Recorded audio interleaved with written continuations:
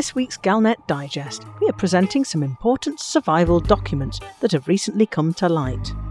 The commander stumbled upon a crashed Anaconda last week as he was making his way back to the bubble. The logs he found there included some extremely useful survival tips for commanders who may have crashed on an alien planet.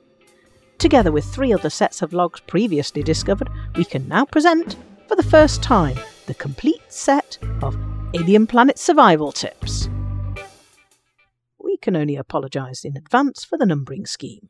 I'm not sure anyone will hear this, but if I don't do this, I think I might go crazy, so here goes. If you find yourself stranded on an alien planet, here are some tips to help you survive. I mean, I'm not going to cover all the usual things that you'd find in your Pilot's Federation manual. No. These are the real things that people just don't tell you.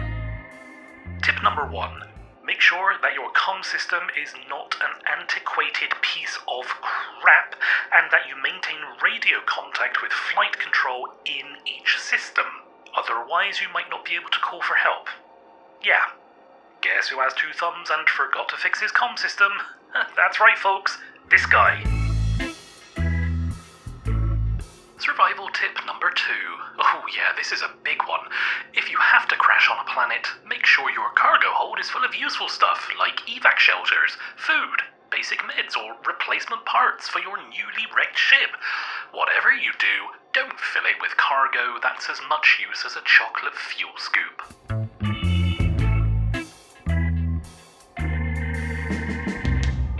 Tip number 3. Oh, and I almost forgot this one. On the off chance that you've crashed on a planet, don't, whatever you do, trade in your emergency transponder for a bottle of out-of-date Indy bourbon a week before the crash. It turns out that those things are important, and despite what some people might tell you, your ship does need to have one. It might seem obvious, but you'd be surprised how many people do it. Yeah, you know who you are.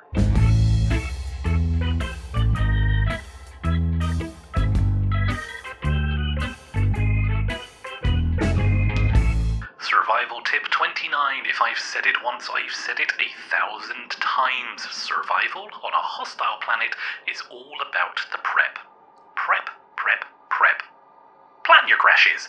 It makes it a whole lot easier than being surprised by one and thinking, wow, I wish I'd planned this crash better.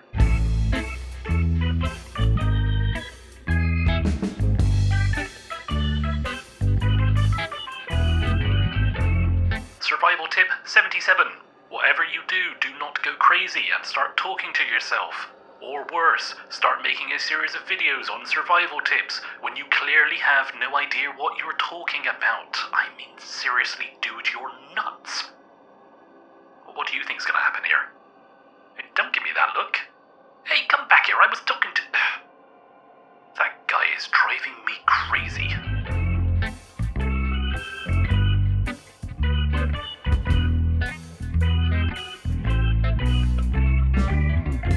Survival tip 38.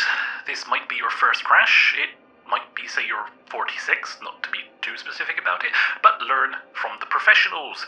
You cannot use domestic appliances to repair your thruster manifolds. Turns out all that does is make a lot of smoke and a very loud bang. Not to mention the hole breach in the engine compartment. I mean, who knew though, right?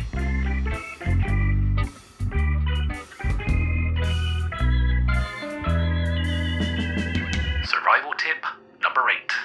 A rookie mistake that a lot of first-time crashers fall into is mixing up the water supply with the urine disposal system. Color code that bad boy, I'm serious. That stuff has a wicked aftertaste that just doesn't go away. Tip number 12. Wash your hands after using the biowaste in your cargo hold to attempt to make a garden. Seriously, hygiene is important. I mean, who knows what this stuff is? It smells terrible and really doesn't taste very nice. Oh, and I might not be making another message for a little while.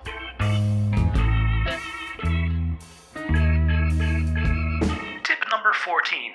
make sure your ship has a cabin that you can seal off after you have had an eye-watering stomach bug.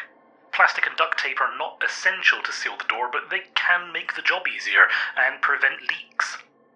Maybe I should have put the plastic on the floor first. Tip number 20. If you're trying to grow your own food, there is no point in planting food cartridges. They don't grow. However, the algae in the air purifiers will grow like crazy, so no need to plant anything, just scrape the stuff off the filters and you've got yourself a top-notch dining experience for one.